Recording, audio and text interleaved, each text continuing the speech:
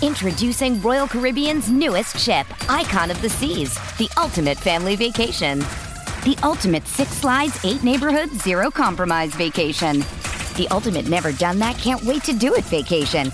The ultimate chillin' by a different pool every day of the week vacation. This is the Icon of vacations.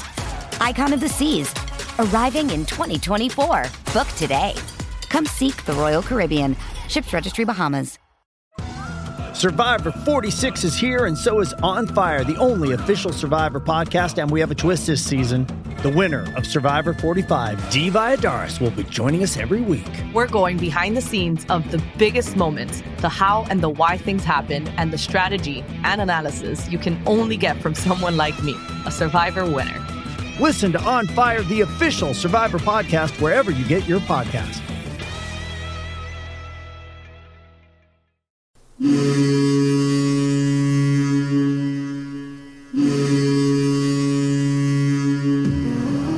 Welcome to the Black and Gold Hockey Podcast, a weekly discussion about the National Hockey League's Boston Bruins, affiliated minor teams, and prospects of tomorrow's stars. Orr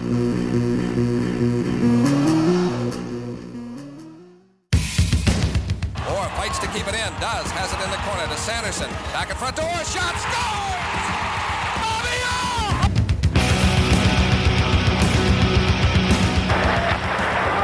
Ray Bourque scores! Ray Bourque from the face-off circle to the right of Reggie Lemelin, fired it down, and Whitmore blew it.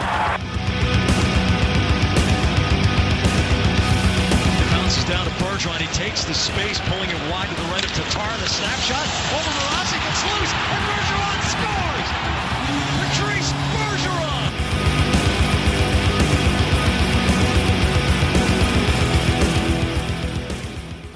There are 3 ways you can support the show. We're available on Apple iTunes, SoundCloud.com, and on thehockeywriters.com, located in the podcast channel of the website. Now here's your hosts, Mark Allred and Rob Tomlin. Hello, Bruins fans. I'm Mark, and welcome back for the 41st episode of the Black and Gold Hockey Podcast, brought to you by Beast from the Northeast Sports Clothing Company. The great people at Beast from the Northeast pride themselves on using the highest quality apparel to showcase their one-of-a-kind designs that you won't find anywhere else. For a special listener discount, go to beastfromthenortheast.bigcartel.com and enter promo code Black and Gold for a 15% discount off your future order. Now time to start the show by introducing co-host Rob Tomlin. Rob, how the hell are you? I'm good, buddy. How are you? I'm doing all right, even though last week was just a kind of an abomination of Bruins hockey. I was not impressed by the start of the week, and towards the end it seemed to get a little better, but still 0-3 on the week is unimpressive to me. And as the team sitting in the third place in the Atlantic Conference right now, there's a lot of teams that are really creeping up. And if the Bruins lose today, and other teams do whatever they do today or tomorrow, they could be completely out of the playoff picture. Yep. I mean, it's not looking good with the games in hand that other teams have. And they're not playing like they should be.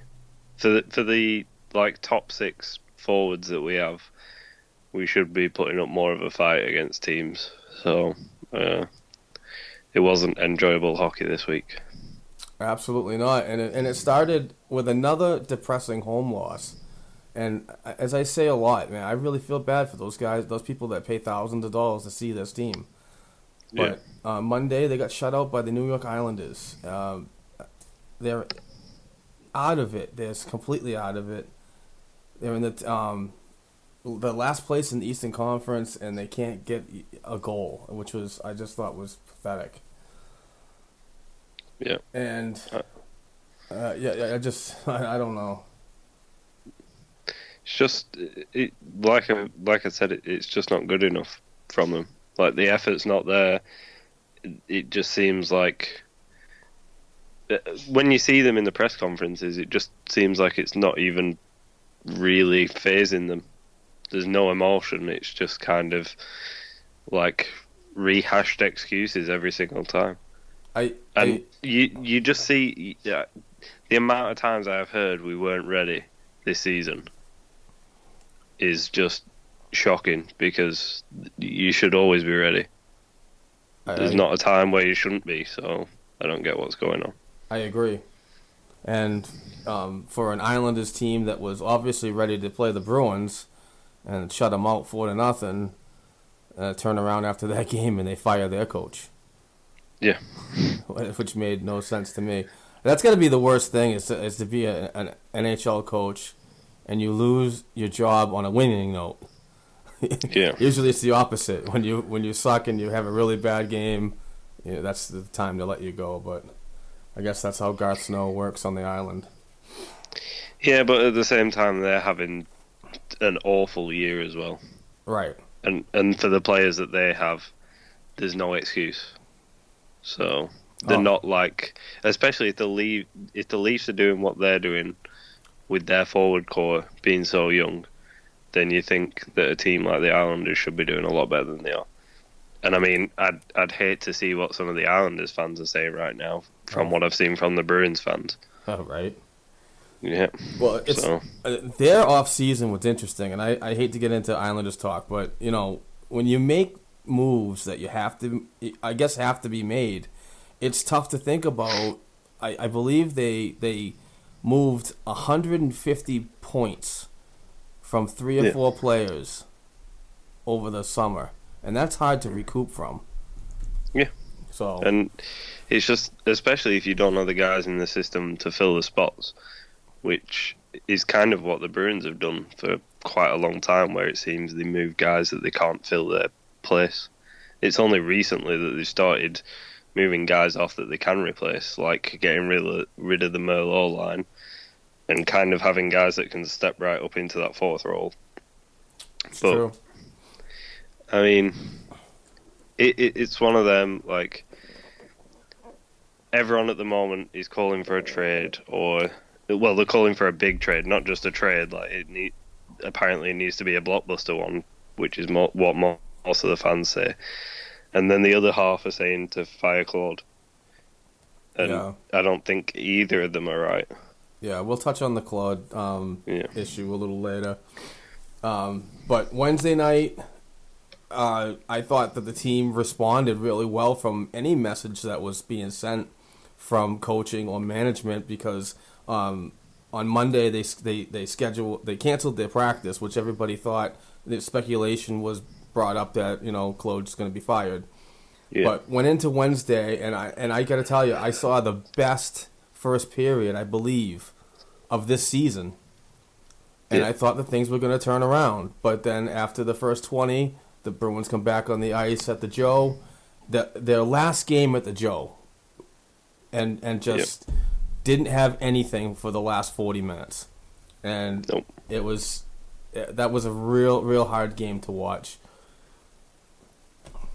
But it's like the past 4 games we've had, like, the first period's been good, and the amount of, like, fans that I've seen saying this is playoff hockey during the first period, like, this is intensity, this is what you want, and then halfway through the second period is where the wheels fall off.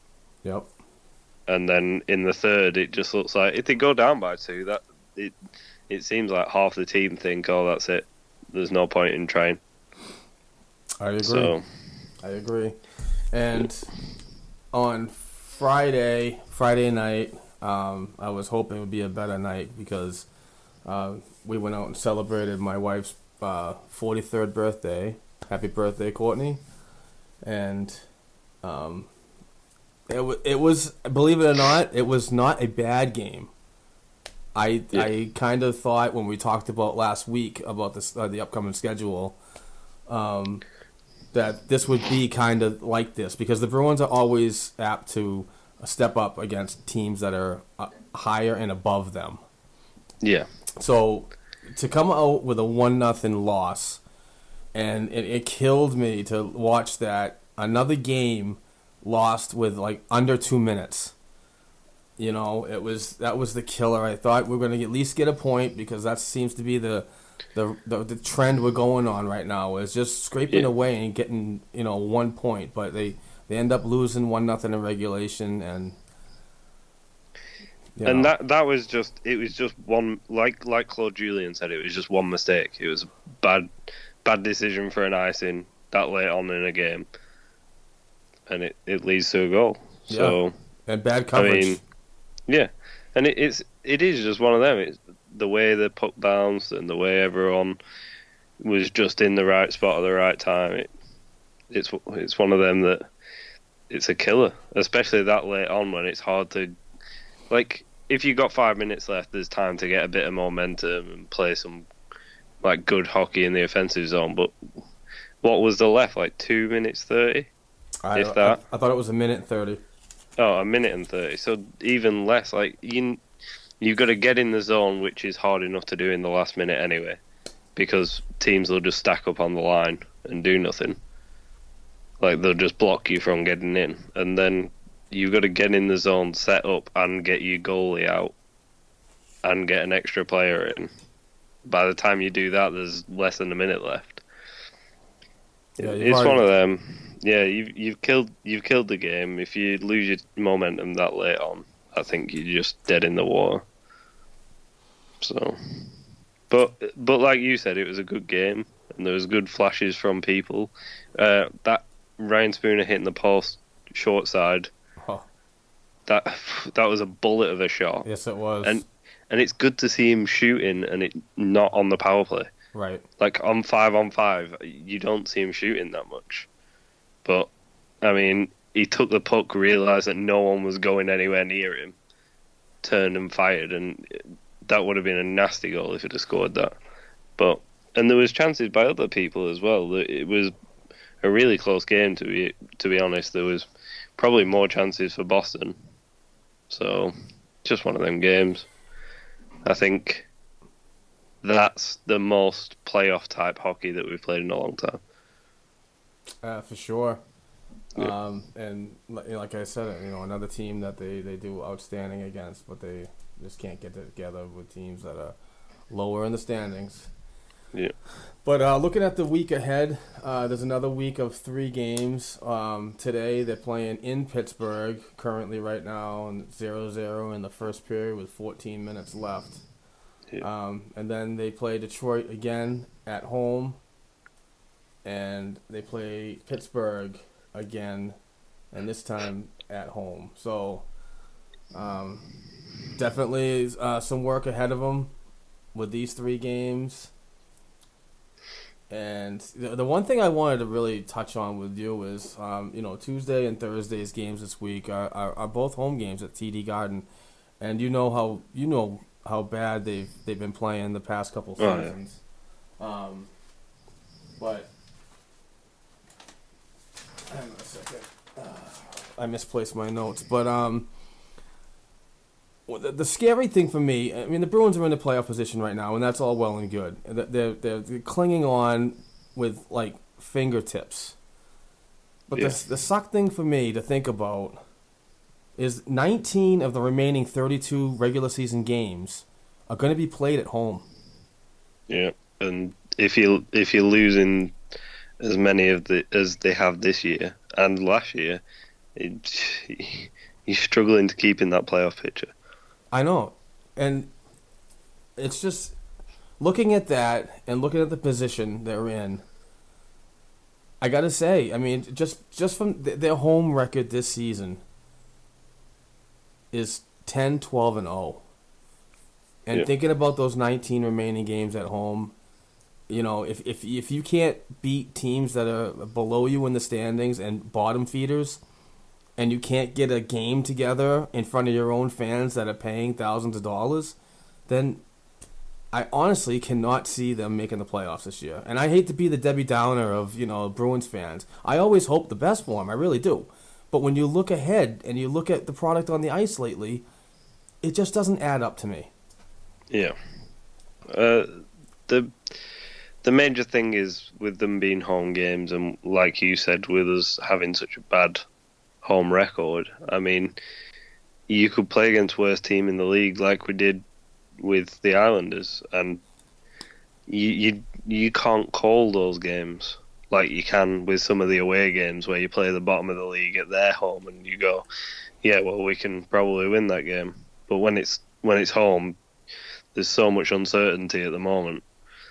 I mean, I just don't know what's going to happen right now, unless they do something to shake the team up. And I think you're best off starting by scratching some of the bigger guys. I think without firing Claude, that is the best way to go about it. Is sit a guy like Krejci, sit a guy like Bergeron, who aren't putting up points to the money that they're getting paid anyway. Mm-hmm.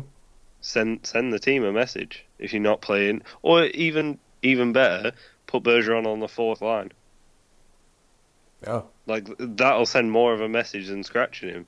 Put three of the guys on the fourth line. Put Krejci, Bergeron, and Pasternak on the fourth line, and let all the other guys share ice time in the top six.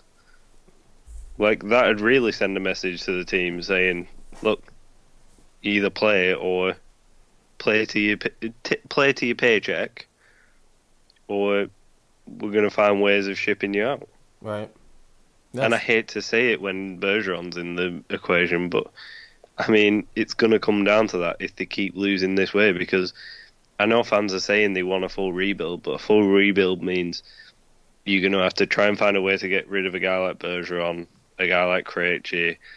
And I mean, I was saying to someone the other day, these guys aren't going to want to leave. They're not going to want to waive the no trade clause. Mm-hmm. They've got roots in Boston. They've got family in Boston. They were drafted by Boston. All they know is this team. So I don't think you're going to be able to just say to them, look, we want to waive you. And then some fans said to me, yeah, but you can ask for like a list of teams, but those teams have to want to trade. Yeah. It's not as simple as just going up to them and going, oh, we'll give you, let's say, David Krejci for a fourth-round pick. Yeah, they'll take that, but we come out on the bad end, and the fans will say that we lost. Yeah. But you can't go up to a team and say, here's Bergeron, give me 4 first-round picks, because they're not going to do it.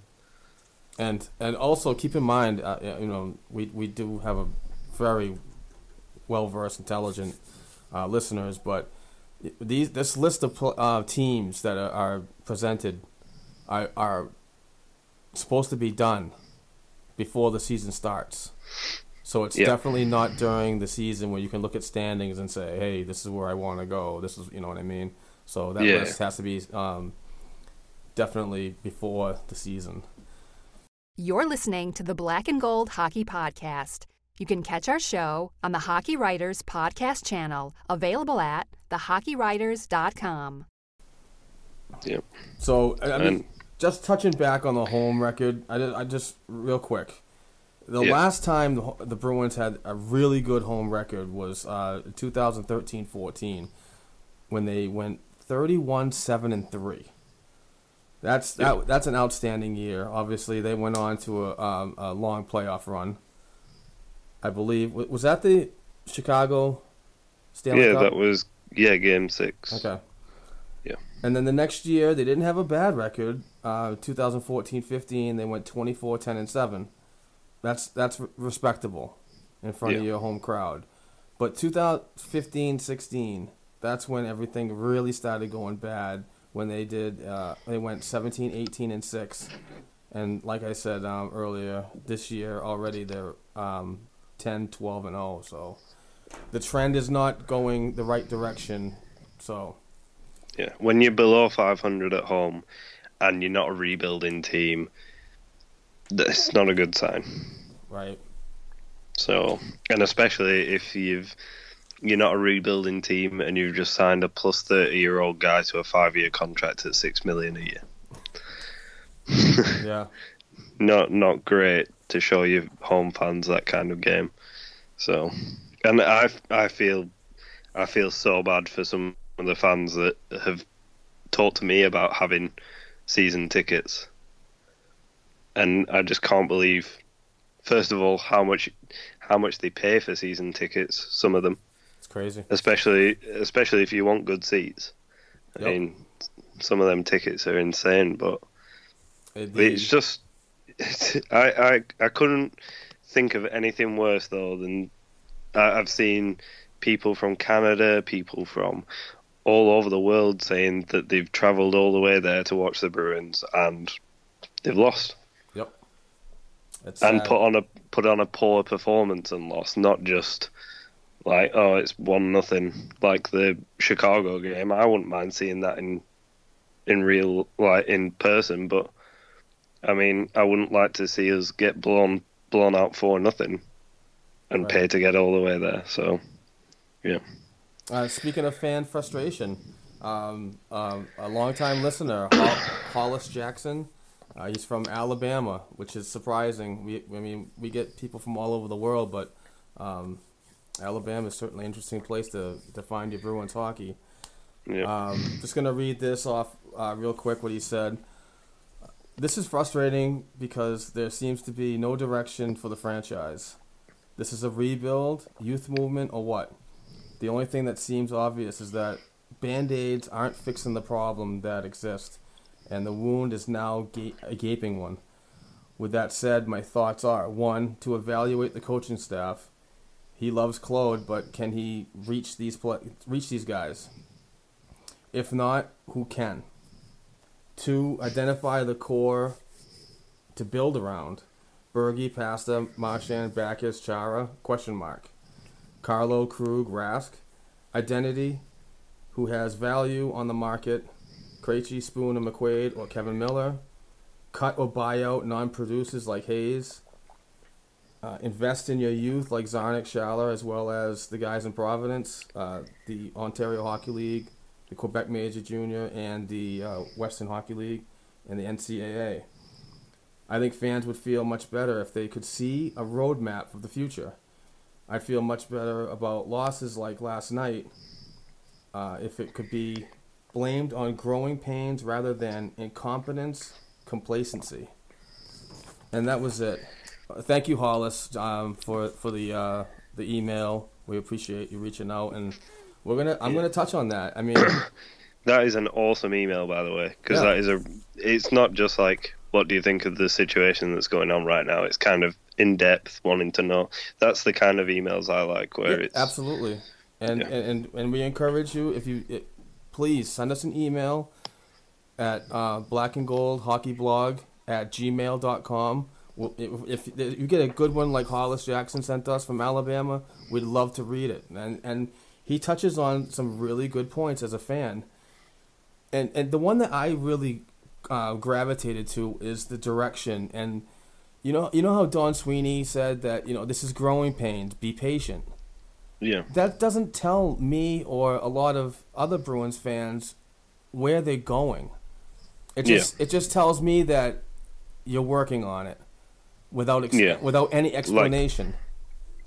Like hidden messages. It's kind of like, don't worry, we've got a plan, but we're not going to tell you. Exactly, and we all understand that not all Bruins fans can be in the same room with these guys as they're making decisions, but, as a fan, you should be able to give us a little bit saying where you'd like to go, where you want to be.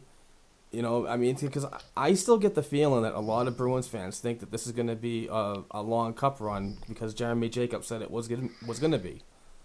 Yeah. And I just want management to get these guys down to reality and let them know that it's not going to happen. Relax and ride this through as we're doing the same. Yeah, I wish Sweeney had the balls to just walk up to the Jacobs and be like, look, current situation, we're not going to make the playoffs. Let's sell. Yeah, it'll hurt ticket sales for the next few years, but then you're back in the cup sooner rather than later. Because if it keeps going like this, it's going to hurt ticket sales long term. So, I mean, if you turn into New Jersey of the past 5 years, you're really going to hurt your ticket sales. If you're going to be one of them teams that's like middle of the lottery, never going anywhere, no point. Yeah, Another 14th. Yeah, another 14th pick, like you're saying. Just miss the playoffs. Oh well. Yep.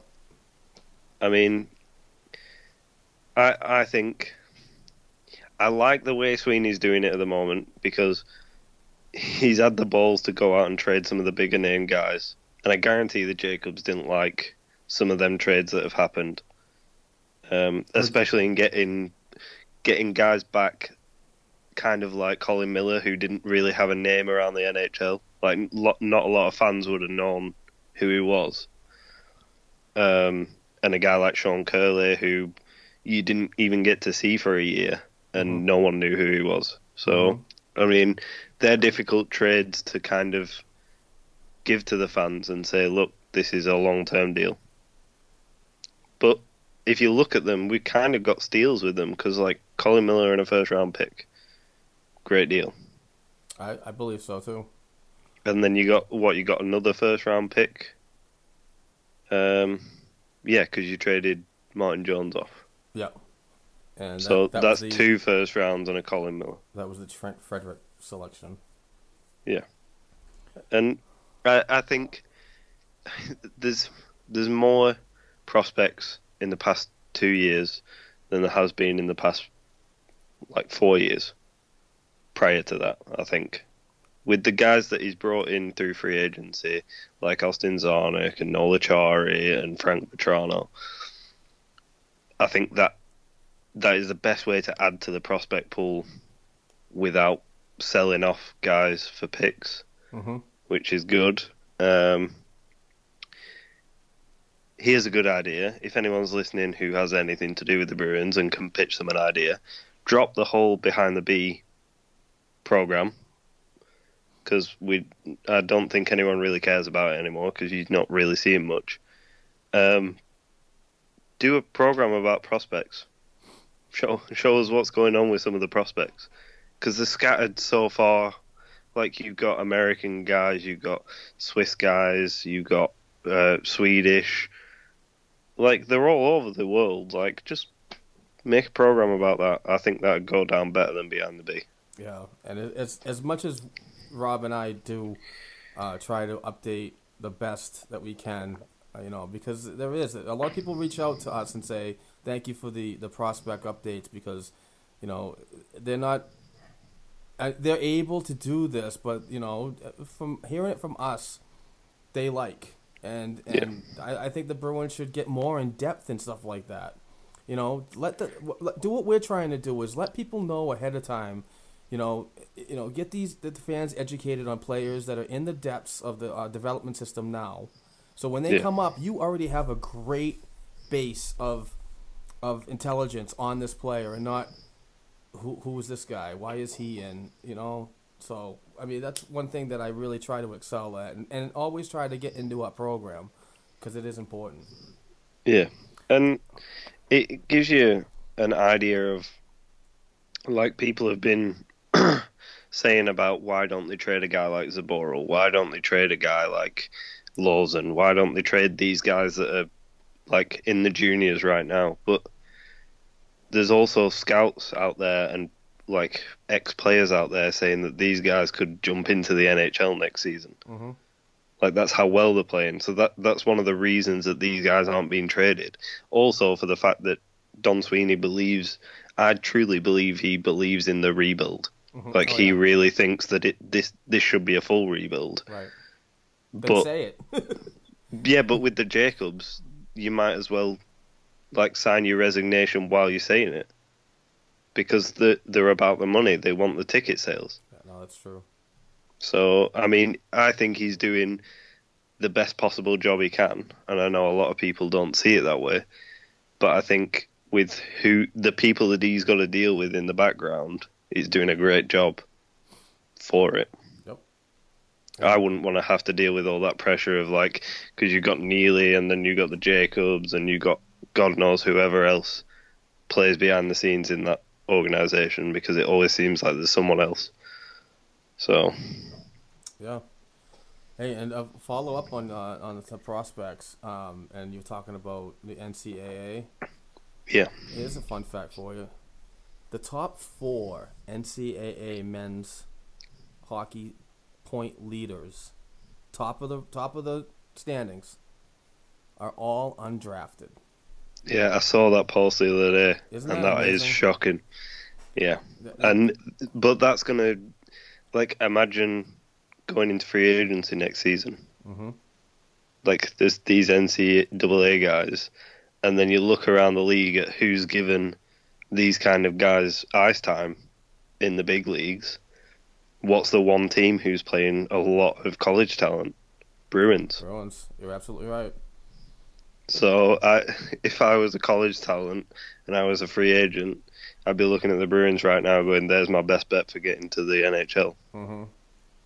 So, I mean, but at the same time, there's also guys that I'd like to keep hold of that kind of, like guys that are only on AHL deals, which I'd love to see on two-way deals and get a chance at the Bruins. So, I mean, we got Matt Bartowski down in the AHL, who's playing better than some of the NHL defensemen. Yeah, but he's only on an AHL contract. Yeah, but that's what I mean. I'd love to have him on a two-way deal, and he could have been up for the past 10 games playing while the Millers are out injured. See, but it's funny. It's funny about the Providence when you talk about Bartowski and the Providence Bruins, like him and Tommy Cross are the veterans on the D-core. Yeah, and they're playing the third pairing every game. Yeah, you know, it's weird.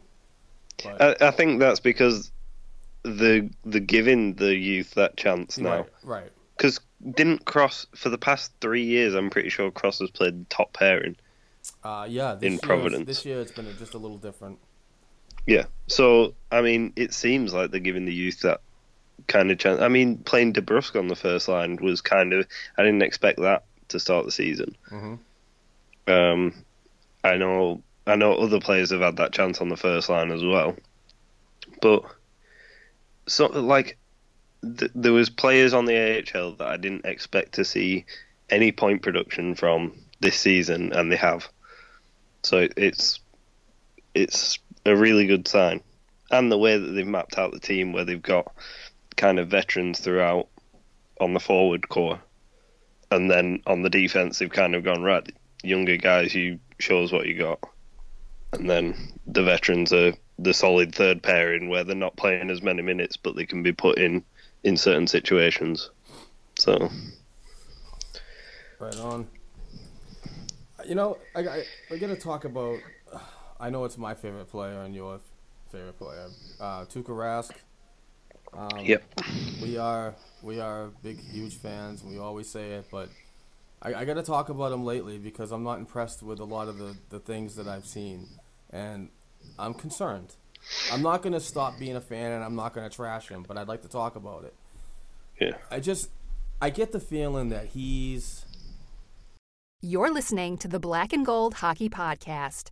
You can catch our show on the Hockey Writers Podcast channel, available at thehockeywriters.com. He's playing down to the level that he's seeing in front of him, and I don't really like that.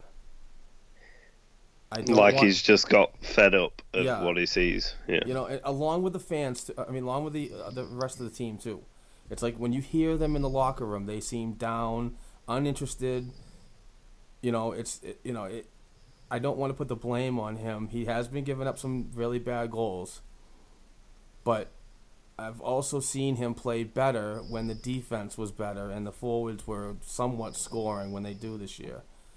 But as you know, I'm not seeing positive things in his game at this particular point of the season, and it's kind of frightening to me going into, you know, the air quote playoff year. You know, if they actually make it. Is it because I mean there's factors there that is it because he's getting too worn out? It's just lack of interest, or I really think it's getting worn out. Like, he must have played more games so far this season than he did last. Because Jonas Gustafsson was playing like steady backup minutes, and no one this season's played steady backup minutes. So I think he's definitely worn out. I think he's fed up. But it seems to be the veteran guys that are making the mistakes. Like, even though I praise Adam McQuaid and I do say he is a good physical defenseman, he's made some bad plays the last 2 games after having a stretch of like 5 good games. It just seems like when they get further into the zone and closer to the goaltender, that's when they start making the mistakes. And you can see the frustration in Rask every time, like cross-crease goals and backdoor like tap-ins. He's sick of them, and that's how we seem to be getting beat. It's not shots from out high; it's shots from in close. Right. And with guys like Chara, Carlo, Kevin Miller, Adam McQuaid, those physical type of players, that the front of the net should be clear. Right. But it doesn't seem like anyone wants to put their hands on anyone. Yeah, I know. It's. I don't know if it's fear of getting a penalty with these like bizarre new penalties that keep getting called. Right. Like, did you see that Radko Gudas hit that got called the other night in the Flyers game? I didn't. He put a hip check on a guy, perfectly legal hip check, and he got called for a penalty. And I think he got called for clipping, but it wasn't. It was hip on hip.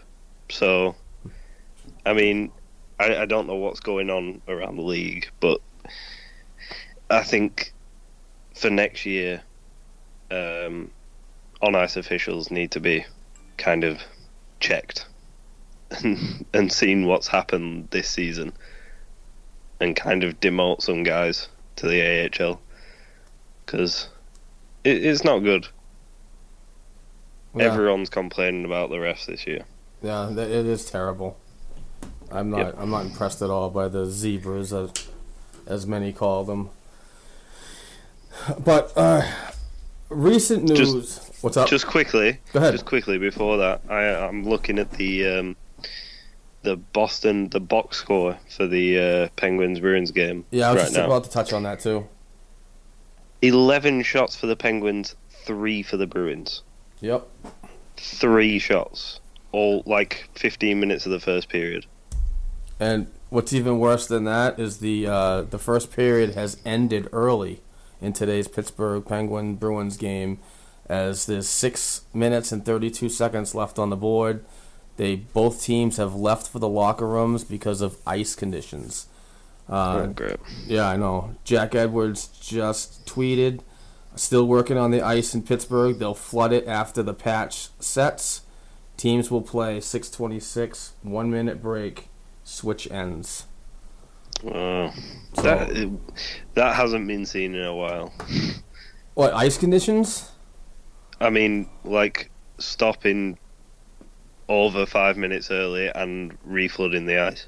Right. I haven't seen that in a long time. So I think that's like 3 years ago the last time that happened, I think. Yeah. 3 or 4 seasons ago. So it almost seems like ice conditions are really weird this season, or being more known. Remember the Carolina game where they couldn't play because it was too soft?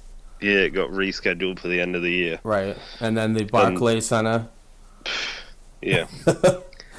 So what a joke. Right? Yeah.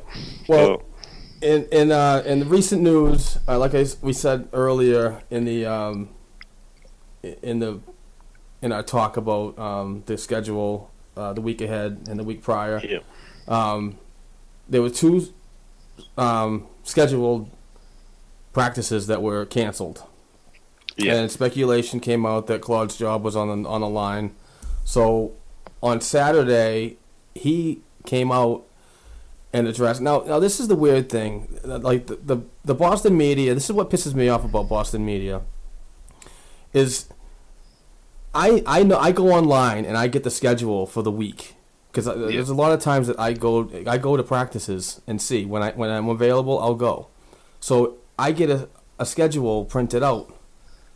So it tells me what games are, when they're going to be there, and when Claude's availability is. So I knew on Saturday that his availability after practice was to address the media. It was scheduled a week prior. And people in media thought that, or continued to throw out that this was a special presser. And it was going to be talked about that he was going to lose his job. So it was not a special presser. It was a scheduled conference. So the media really blew it out of proportions. But yesterday, Claude Julien addressed the media and talked about his job being on the line, and is he on the hot seat? And I just want to read a couple things that I got from what he said. Claude said, "Am I worried about my job? No, I'm not, because I'm not. It's not my job to worry about it. My job is to fix things, like I mentioned. I think my job is to coach this team and try to do everything I can.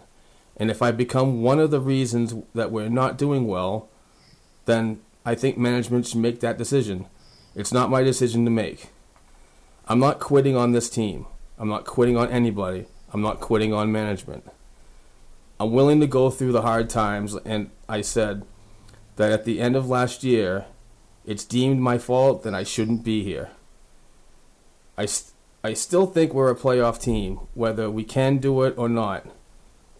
We'll know at the end of the year, but my job is still to do everything I can to get us into the playoffs, and that's what I'm going to do. So as far as the rumors are concerned, they're out there. I know that, but I don't worry about it, because worrying is a waste of a lot of my time, and my time is about trying to fix things here. So, you know what? I'm not a huge Claude fan. I'm really not, and I'm pretty sure that our listeners understand that. But I do understand his value here. I believe he's a great coach. I believe that he's done some great things that you can never forget about. But I still believe that even though he says all that stuff there, he's not the right person. And I just, and what I'm saying is, I mean, yes, he's the right person for the now, but is he the right person for the future? I don't like the turmoil that's going on between him and Neely and Sweeney and players. Something's going on there that needs to be changed, and I believe a positive kick in the ass would be to say, either replace him or do something, because there's no positive things are coming out of the team right now. Yeah, but at the same time, I think that Sweeney will go about this the right way, and he'll leave him until the end of the season. But I think he'll talk with coaches that their contracts are coming up at the end of the season. I think he'll talk to them and say, "Look, are you interested in a job in Boston? If you are, let us know so we can sort things out." Because I don't think there's anyone ready to step in right now. I don't think there's anyone who can be hired, and I don't think it's a good idea giving it straight to Cassidy. I just think it's a bad idea firing Claude now, kind of having a shambles of a team for the rest of the season. It's only going to hurt people. It's going to frustrate people. Guys whose contracts are coming up might decide to walk because of how everything's going down. I mean, I'd rather see them just ride out the season. If it's another 14th overall pick, then so be it. But no, I mean, they've got the expansion draft to worry about as well, so that's extra pressure. I can agree with that. And if he stays, he stays. That's fine. We have a reputable coach that's involved and has been here for a while. That's great. But if he's not going to go, then what's the motivating factor for this franchise? It's got to be a trade. If the Bruins believe in him, and I believe it's just Don Sweeney. From the reports that I've read, and I'm not saying they're true or not, and it's just rumors at this point, was Neely's not a Julien guy.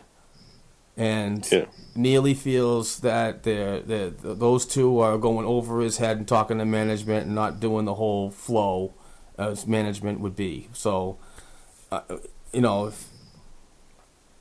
I just want to see something happen, and I also don't want to see the wrong thing happen. So if Julian stays and Sweeney is now forced to make a huge deal, hopefully it's going to be the right one that doesn't cost us a lot, because you've seen in the past trades the returns have been dog shit. Yeah, but this is why I don't want them rushing into anything. Especially this early on before the trade deadline. You're not going to really find any bargains, I don't think. Like, the best bargains are the last-minute deals, where a team is worried that they're not going to be able to sell in time. Right. So, I mean, you've got guys around the league. I mean, if you're looking to fill up on forwards, there's guys like Thomas Vanek from Detroit, who's been putting up points, just not on a great team. So imagine what he could do on a better team. And plus, he's always killed the Bruins. Yeah. Every time he plays us, so it'd be good to have him on our side and not kill. Well, he could end up killing us, but it's a gamble. I mean, there's everyone says we need a pure scorer, and there's Vanek who's a pure scorer. There's Radim Vrbata. He's a pure scorer. Yeah, or known to be one. Billy Jaffe's really high on him, getting him to Boston. He'd love to see that guy in Beantown. Yeah, I think he'd do really well, especially on the power play. Yeah, but I think he'd do well with Bergeron and Marchand, because he is kind of a two-way scoring forward. And he's like fast. He can get back and make some defensive plays. So, I mean, he's not much of a shot blocker, but he's got wheels on him as well. So, right. And I mean, if you're looking for defense as well, Kulikov didn't work out with the Panthers. He's on the block. Well, it seems like he's on the block. That could be a good guy to bring in if you're going to solidify that third pairing. Puck mover too. Yeah. You could even put him in Torrey Krug's spot, drop Torrey Krug, put him on the third pairing, or have Krug and Kulikov together and drop McQuaid down to the third pairing, which is the best possible option ever. Mm-hmm. There's choices to be made. Like there's positions that can be filled. There's stuff that you can do. There's plenty of one that I saw the other day that I really, really wish would happen is if they go and get Hutchinson back from the Jets. You're listening to the Black and Gold Hockey Podcast. You can catch our show on the Hockey Writers Podcast channel, available at thehockeywriters.com. Because that guy could play backup. You saw easily. that? Yeah, apparently Hutchinson is on the block for Winnipeg. I wonder if that's because Andrei Pavlik is brought back up and he's starting to actually do well. Yeah, and there's talk of them. Is it Connor Hellebuck? Yeah, Hellebuck. There's talk of he's not been doing so well. So he can be brought down without waivers. Yeah, Hutchinson can't. They were saying there's the possibility that they could trade Hellebuck. Wow. Because he's not working out, they could get a high return on him while he's still so young. But at the same time, I'd love to see Hutchinson come back to the Bruins and back up, because that's a guy who could back up for the next 2 or 3 seasons. You want to know why I want Hutch back? And it's purely a stupid reason, but he's a right-handed goaltender, and so am I. Yeah, and I never get how anyone does that. What, being a right-handed goaltender? Yeah. What are you talking about? Some of the best are out there. I know, but to me, it just feels so weird. Some of the best right-handed goaltenders are out there, and I can't even name one. I can. Steve Mason. Come on. Some of the best. Well, in some of his best games, he has looked like one of the best. Yeah, I know. Especially against the Bruins. See, right-handed goaltenders, I go back to Tony Esposito. I mean, that wasn't in my time, but, watching videos of him, Another, I want to say Matt Del Judas, former Bruin, was a right-hander. Stefan Beauregard, he used to play for the Winnipeg Jets. He was one of my favorites. A lot of no names, but they're out there. Wasn't what was his name that played for Anaheim and he played for Jonas Hiller? No, Habibulin? No, not Habibulin. I can't think what his name is now. He played for the Jets as well, I think, and I'm pretty sure he was right-handed, but I can't remember his name now. He's famous for that Superman save in the playoffs. I can't even remember what his name is. I'll get back to you later with that one. But I'm not going to waste the next 20 minutes of the podcast trying to remember a goaltender's name. Right.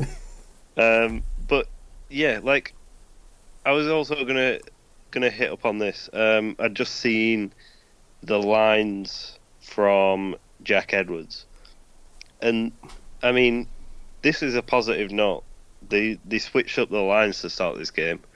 Brad Marchand, Bergeron with Vetrano instead of Pasternak.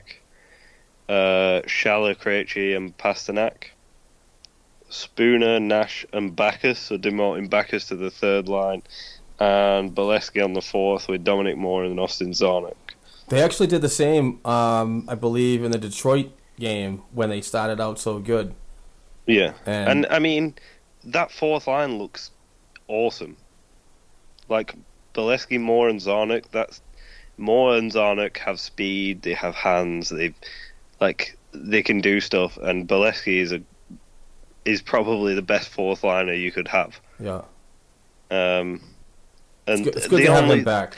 Yeah, the only person that I hate, I shouldn't say hate, it's not hate. The one that I disapprove of is Nash playing the third line center role. Yeah.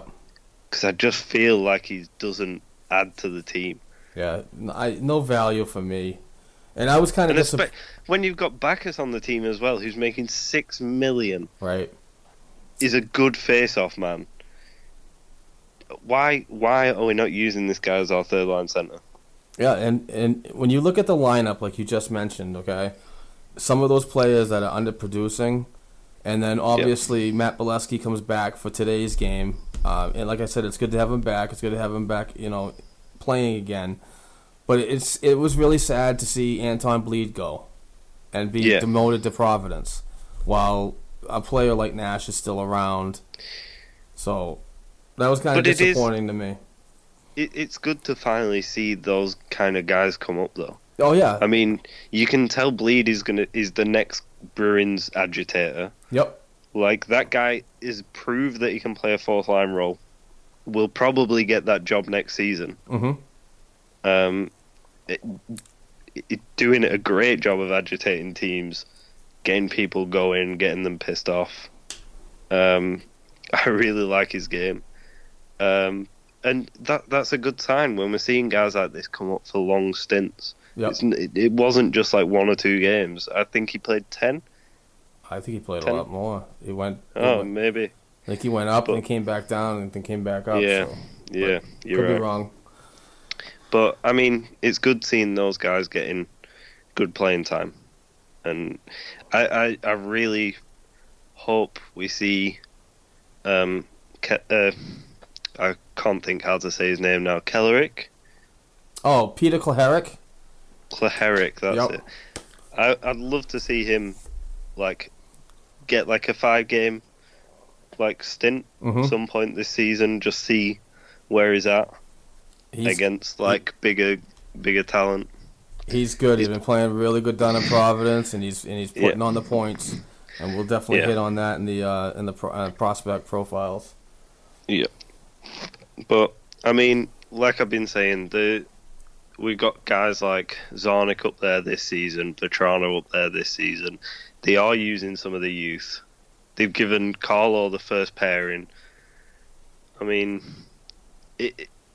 I think Julian is starting to show signs of, right, I've got to go with the youth because we're in the middle of a retool. Yeah. I think he is showing signs of, helping this team out by adding youth to it instead of trying to use veterans. Plus now that it's Don Sweeney, it seems like he's trying to ride out the older guys and kind of cycle in the old. Get them out. And then you saw what he did with. I know he brought Ronaldo in, but he did the right thing in. He didn't buy him out, so he didn't use up one of the buyout slots. He realised that he wasn't making a difference, realised that he wasn't changing the way he played the game, sent him down to Providence. And to be honest, he's doing all right in Providence. Yeah, he's got a couple of goals. But he'll never see the NHL again. Not in a Bruins sweater. No. Unless it's like an emergency call-up where they need a guy who they can just chuck on waivers and not care about. Right. I don't see him ever suiting up for the Bruins ever again. Yeah. So, but he is doing the small things right. I think he does. I think he's a great guy at doing little things perfectly. I think when he gets to the bigger things, he panics. And I think he thinks about what are the Jacobs going to say, what are the fans going to say, what's like Neely going to say. Mm-hmm. And I think he ends up kind of panicking, and then we get something like we did with Bacchus at 5 years for $6 million. And to fans who pay attention, that's not good. To kind of the casual fans out there that don't really follow the players, but like to watch the hockey and follow the Bruins, that's okay, because you don't have to worry about the salary cap. But on the line of the fans who put a lot into it, that is a killer. That really is a killer. Sure, the salary cap's going to be the future of the salary cap for this team is always up in the air because the Bruins are so close to the ceiling. So adjustments have to be made, cap casualties have to be made.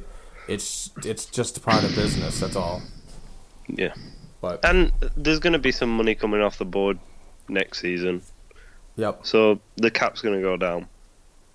It's not too bad. So. And hopefully, well, we have to wait and see. We've got guys to sign, haven't we? So yeah, there's still a lot of work to do. But all right. Do you want to take a quick break while I go through my prospects? Yep. All right, here we go. Down in the American Hockey League in the Providence Bruins, the Baby Bees have played 41 games. They are 24-10, 4-3 with 55 points. They're really doing good. Like I said last week, they're really stepping up to what they did last season to be a second-half team and march into the playoffs. They're third in the Atlantic Division. They're third in the Eastern Conference. Currently on a 2-game winning streak with a game today against Hartford. With a 4-3 regulation win over Rochester on Friday and a 9-1 blowout win over the Lehigh Valley Phantoms last night. Baby B's honorable mentions. Peter Klaharic had 3 goals over the weekend and is currently on a 3-game point streak. This season in 35 games played, he's got 17 goals, 11 assists, 28 points. Jordan Swartz had a goal and 4 assists in the last 2 games and is currently on a 4-game point streak. This season, after 37 games, he's 10 goals, 20 assists, 30 points. Jake DeBrusk had a goal last night against Lehigh Valley and is on a 2-game point streak. This season, after 41 games, 11 goals, 12 assists, 23 points. Sean Corrali had 2 goals in his past 2 games, bringing his goal streak to 3 games and points in his last 7 games. This season, after 32 games, he's 8-8-16. East Coast Hockey League Atlanta Gladiators goaltender Dan Vladar has gone 1-1-1 since his return from the 2017 World Junior Championships and has given up 12 goals in those 3 games. This season he's 2-2-0 with 3.65 goals against average and a .888 save percentage. Really hope he gets better.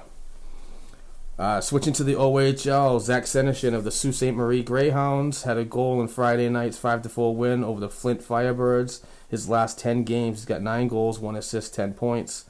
This season in 37 games played, he's got 28 goals, 12 assists, 40 points. Jump into the Quebec Major Junior Hockey League. Jeremy Lawson from the Rouyn-Noranda Huskies had an assist in Friday night's 5-4 win over Sherbrooke. This season, in 18 games played, he's got 2 goals, 11 assists, 13 points. Staying in the queue, Jakub Zboril of the St. John Sea Dogs had 2 assists last week and has a 3-game point streak. He has 3 points in his last 4 games. This season, after 28 games, he's got 6 goals, 16 assists, 22 points. Jump into the WHL. Jesse Gabriel, the Prince George Cougars, had a goal and 2 assists in last night's overtime loss to the Kamloops Blazers. The last 10 games for Jesse, he's got 3 goals, 5 assists, 8 points. And in the last 10 games, he's amassed 48 penalty minutes, which is crazy. But he's another agitator that's going to be on the Bruins sooner or later. But he's got skill, too. He reminds us of Marchand, and I know we mentioned it a lot. But after 38 games this season with Prince George, he's got 22 goals, 18 assists, and 40 points. The NCAA, kind of a light mention. I've only got 2 of them. Jakob Forsbacher Carlson of Boston University had a goal last Monday and 2 assists over the weekend to keep his point streak alive at 7 games. In those 7 games, he's got 7 goals, 4 assists, 11 points. You're listening to the Black and Gold Hockey Podcast. You can catch our show on the Hockey Writers Podcast channel, available at thehockeywriters.com. This season, he's got 10 goals, 14 assists, 24 points in 23 games played. And first-round pick Trent Frederick of Wisconsin University had 2 goals over the weekend to bring his season-high point streak to 4 games. In those 4 games, he had 2 goals, 3 assists, 5 points. In the season, he's only played in 14 games, but has 7 goals, 10 assists, and 17 points. And that's it for that. So, currently, right now, the Bruins are 0-0 with under a minute to go. And they'll take a quick minute break. And they'll be back on the ice soon after they had ice problems. But I might as well do this now. We get a lot of messages from listeners saying they'd like to buy us a beer or wish they could do something for our time, so we found a way to do so. If you'd like to make a donation to our show every week, please go to www.patreon.com/blackandgoldhockeypodcast to donate as little as $1 per episode. We'd certainly appreciate anything our awesome listeners could do. That's www.patreon.com/blackandgoldhockeypodcast. Welcome back, Rob. I am really sorry I muted my mic during that thing and I totally forgot to take it back off. Oh, no problem. No problem. It's all good. I started talking, then realised that you couldn't hear me. So it's quite all right. Yeah, I was just saying that I know, like, with players in the past that have been in juniors, they've been told to change kind of one aspect of the game and kind of try and bring something up to speed. My question to you is, why with Senyshyn, like, you'd think they'd want more, like, assist totals out of him. Do you think they're just, like, trying to make a pure scorer out of him? Well, this is my personal opinion from the eye test that I get, because I watch a lot of his games, because he's the only Bruins prospect in the Ontario Hockey League, which is really cool because I can really focus on him during that league. It's tough for players like Zboril and Larsen that both play in the queue, so it's tough to, like, watch a lot of their games, right? Because they're a lot of the times they're at the same time, so I kind of choose one or the other. But with Senyshyn, he seems to me in his rookie season, he was a bottom 6 role, like a 4th line role player, where he had to really earn his 26 goals. Yeah, he wasn't looked on to be that player. Now, the next year, when he got his 46 goals, when he moved up to the top 6 as a top 6 forward, that's when I believe the team kind of rallied around him to see what he can do for them. What I mean by that is they'd look for him to make things happen, because even though the Sault Ste. Marie Greyhounds are a very deep team in depth, and they do have a lot of talent, but a lot of those players, they concentrate on 3 or 4 players that can get stuff done, and I believe that they always look for those types of players. So that's why I don't think that Senyshyn is one of those players that will get a lot of assists. He's more of a finisher type.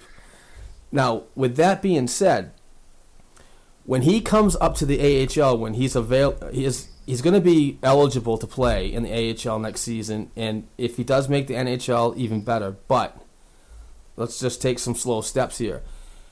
In my opinion, I would like to see him go to the AHL Providence Bruins first to get a complete player, to be that complete player. So, while he has the puck, he's not being relied on to be that finishing guy. He's going to be that person that can receive a pass, look, possibly make another pass, and then keep going east to west to offensively. So that's just kind of my thought and the eye test that I get. I mean, we've all played hockey together, and a lot of the listeners have played hockey before. If you have a player that's a little faster than your teammates and skilled, you give the puck to him. You tend to want to gravitate the puck to him to see what happens, and I believe that's what's going on in Sault Ste. Marie right now. Yeah, well, you kind of answered another question that I was going to ask. Go for it. I was going to say, do you think he should go straight to the NHL or to the AHL? I think you have the same feeling as me, where I'd love to see him just get a year in the AHL, because I'd love to see him. I've got a few ideas for him in the AHL, which was, first of all, see if his scoring is still there at that level, like they did with Vetrano. See if he's still scoring at the pace that he was in NCAA.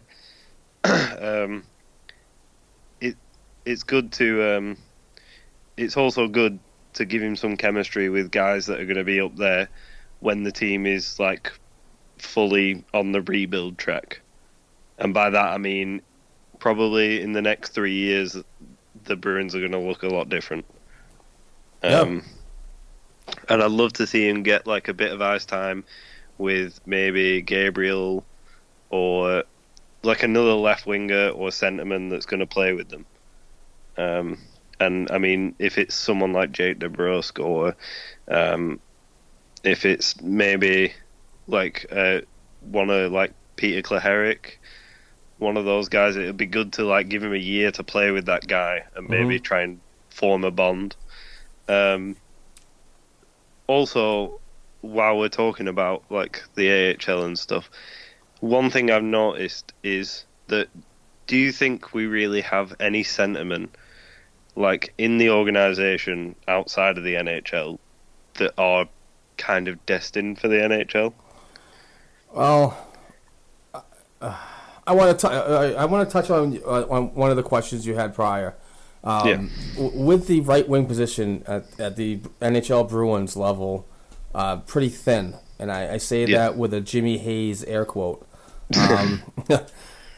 If he's bought out over the summer, and the way that CapFriendly.com projects it is, it will only take $816,000 to buy him out. Yeah. If they do that, this could be a great opportunity for Senyshyn to come in and try out for that spot.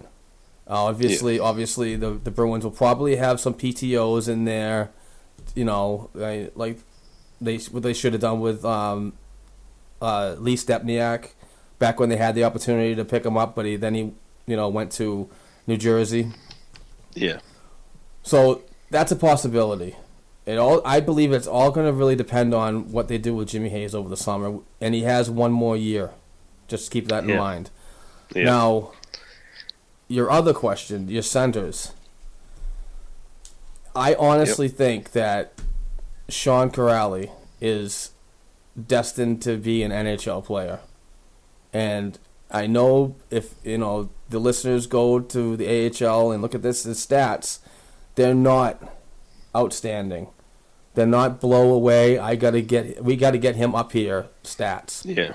But if you watch his replays on a lot of the stuff that I post on my Black and Gold hockey page on Facebook, watch his replays, and he is that type of player that could definitely crack the system, the team and the Bruins, and he might start off on a fourth line role, but the potential to move up. Yeah. Whether it happens, it happens. But like I said, that's just that's my opinion from the eye test that I get. Yeah. Anybody else down in Providence right now, I'm not seeing, but I'm not saying they're not there. Yeah. I know the main one for me, and through all the scouts that have talked about him, is probably JFK from Boston University. Oh, I'm sorry. I thought you were talking about Providence. Oh no, just like anywhere in the organization. Yeah. So even all the prospects. To me, like, I'll let you go back to it because I know you're dying to. But to me, like JFK, Trent Frederick, I think they're the two guys. Like, and Sean Curley as well. I mean, they're probably the three guys that I would see playing, but Curley to me is a guy who can option onto the wing. Like, he's played left wing before. So, but JFK I see as a complete centerman because he's known for his like face-off discipline and kind of being Bergeron too. So yeah, JFK has been he's always been a good player. Even before he came over from Europe. But when his freshman year last season, he got the real eye test of a lot of writers about being that Bergeron type player. Yeah. And he's exciting to watch. Last year, I mean, he had decent numbers, but it's his game. It's his game that's more outstanding than his stats. He's one of those players that he's got speed, he's got skill. He's a defensive forward, like Bergeron. Yeah. But for him right now, I mean, this season he started off a little slow on the stats, but recently has really picked it up. I mean, yeah. I just mentioned that he's on I believe a 7-game point streak. Yeah. So, and he's a sophomore at BU. So I don't see him making a sudden impact in a year or two. I mean, that all can change because you know how Sweeney is with the younger players, and he evaluates and what they did. Now, I don't want this is another thing I wanted to talk about now that you brought it up because you're the king of segue. I don't want them to do what they did to Danton Heinen. I believe now, after the eye test of Danton Heinen in the AHL and the NHL, I believe he still should have stayed at Denver.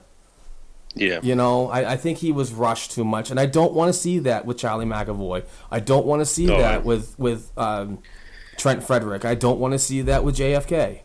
You know, you got to protect them first round and second round picks.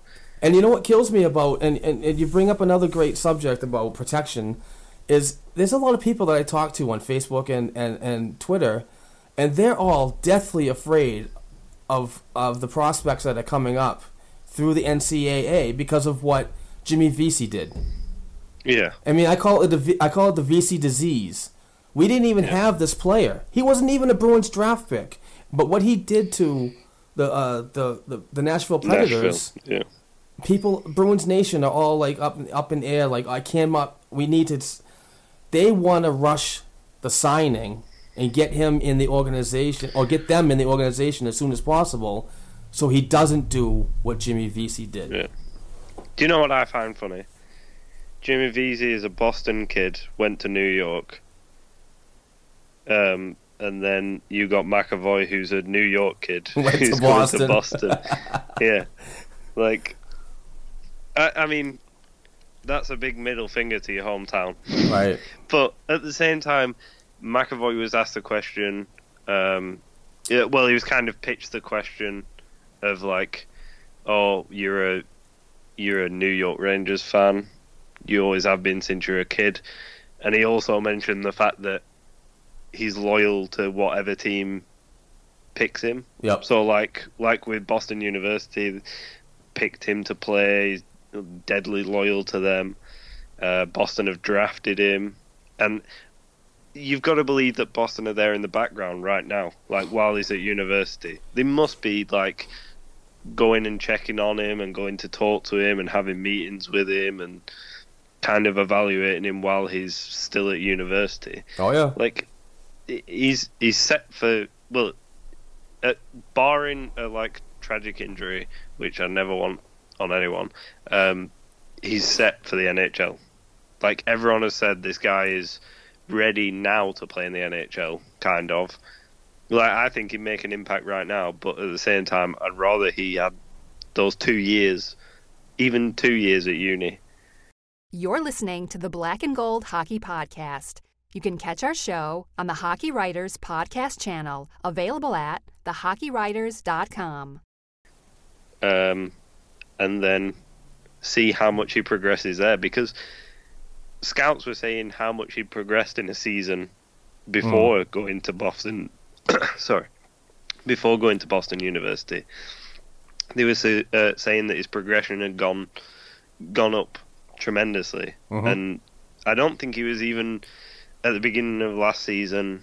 He wasn't even a first-round selection, I don't think. No, he definitely worked his way up the Central Scouting rankings. And then to be compared to a Drew Doughty type player at the end of the year. Right. And then going ahead and proving that when it comes to the juniors championships.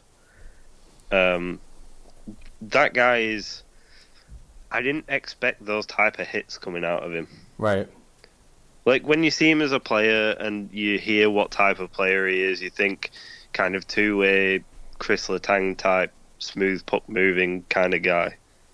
And then you see some of the hits he lays down, and you kind of like, yeah, I can definitely see them like rebuilding the defense core around this guy. Sure. And apparently he's a great locker room guy, which thank God, because then they won't trade him away and go after a locker room guy. Speaking of a locker room guy, all I've heard, I'm sorry, I haven't heard, but all I've read after the 2017 World Juniors, that obviously the U.S. Won gold, a lot of the players, his teammates, really mentioned Charlie as being a real locker room guy, an inspiration. You know, even though that he's a sophomore at BU, he still had an impact voice with his teammates, and which ultimately believe that his inspiration and his tutelage, if you could say that, helps that core win. Yeah. So, I mean, there's a lot of good things to think about as the future comes, and I'm excited to see him. I know the Bruins, and I know him, and I know his family are going to make the right decisions. But, again, I just don't want to see him rushed. Yeah. So you don't want to see his career ruined by coming here too early. Right. And especially, there's no point in him coming here right now because, I mean, if we don't make the playoffs this year, I don't think we'll be contending next year. So what's the point in having him here when we're not contending? Yep. Why not bring him in 3 years down the line where the team's got a bit better? Yeah, and those are our projections. My projections are this team's going to probably make a serious playoff run in 3 to 5 years, which is in the wheelhouse of him getting out of college, which I think would be a great transition for him and the team. And also not just contending, like being a year after year contender. Yep. If they do this rebuild right, then it'd be a year-on-year contender. Yep. Now, taking the expansion draft out of the scenario, okay? This is why I don't want to rush players, and fans need to pump the brakes on this, because you think and you see McAvoy as a great defenseman, but then you look at the roster, then you look at the terms, you look at Kevin Miller and Adam McQuaid and their recent extensions. Mm-hmm. When McAvoy comes into the league, those guys are probably going to be going out. Yeah. So if McAvoy comes into the league next season, those guys are still under contract. And I don't want to see McAvoy be a ninth floor spectator getting one game every 6 or 7, you know. Yeah. That's no way. I want to see 82 games out of him. Exactly. So that's why you have to make adjustments to the roster, your NHL roster. Like, you need to get rid of McQuaid, or you need to get rid of the Miller, or you trade Krug. You do what you have to do, because, believe it or not, there's going to be a wave of defensemen coming in. Zboril, Lauzen. Let's throw McAvoy in there, you know. So sooner or later, something's going to have to be done. And I'm actually really looking forward to a Carlo, McAvoy, Zboril, Lauzen, you know, defensive core. That's going to be exciting. And then you've got a guy like Lindgren, who, Ryan if he Lindgren, makes it, there's another big-bodied, tough defenseman. Yep. Stay-at-home type of guy that doesn't really get a lot of points at the University of Minnesota. But will kill you if you have your head down coming up to the blue line. Exactly. Yeah. Oh. That I think that's definitely what we need. A guy like him who pinches at the right times, takes guys' heads off. Because McQuaid isn't really that take your head off kind of player anymore. He's the push and shove kind of guy. Yeah, I mean, he can push and shove and he can fight, but he's not that head down, my shoulders in your face type of player. Like, and I don't think Miller is anymore. I think he's calmed down a bit, and I think he's taken on a role that he didn't need to in trying to teach some of the younger kids how to play. Right. And I don't think that's what he should be doing. I think that's what guys like Chara should be doing. So, and I mean, Chara is doing it with Carlo, but I mean, it seems like players are taking on too much responsibility when they should just focus on their game and really push forward. So, but like, everything comes down to patience. Yep. If you can wait 3 years to see an amazing team, sure. But if you start trading guys off now, you're not going to see that in 3 years. Hey, no. Especially when guys are saying, "Oh well, I mean, you could add like Lauzen to the trade. That's not going to affect us in the long run." But what if Zboril doesn't make it to the NHL, and then Lauzen does for a different team? Then you're going to hate the Bruins for trading him away. I mean, just patience with the guys. They've never played NHL time. They've never stepped foot in the NHL. Just let them have a bit of time and then watch them when they come up. Agreed. Yeah. Jesus, we're almost going on an hour and a half show here. For the second week running? Yeah, last week was an hour and 20 minutes. This week is almost an hour and a half. And I don't mind it. I love talking Bruins. Oh, yeah, me too. But I hate to say, I hate to be the bearer of bad news, but the Bruins are down 2-0 midway in the second period. And this guy, Connor Sherry, that's a Mass native, he's a Bruins killer. And a fast little guy. There he is. Yeah. Hopefully the Bruins can get back into this game. They still got a halfway to go, but anyway, some more kind of big news. We're now on Google Play or Google Music, so if you guys, use that for your podcast thing, go to Google Play Music and search for the Black and Gold Hockey Podcast, and we're on there too, along with SoundCloud and iTunes, as you all well know. One more time, if you guys like to, even though you guys can't purchase a beer for us, but we'd love donations to the show. Please go to www.patreon.com/Black and Gold Hockey Podcast, and we definitely appreciate it. You can find me on Twitter at Black and Gold 277. You can find Rob on Twitter at Rob40Bruins.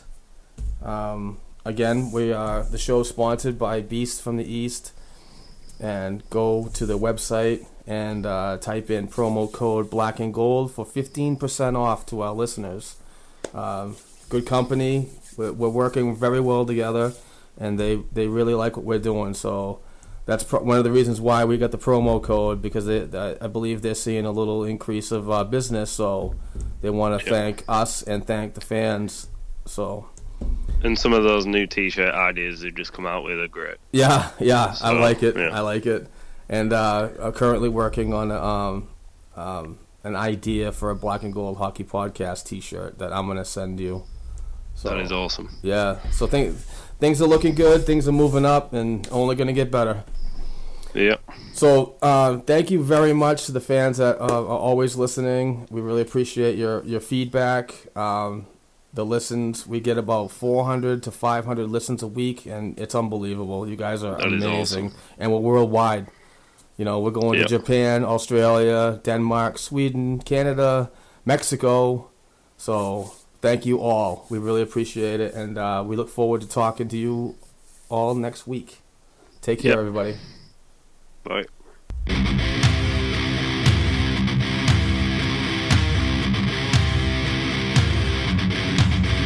Thanks for tuning in to the Black and Gold Hockey Podcast. Please join us next week for another discussion of Bruins hockey-related material.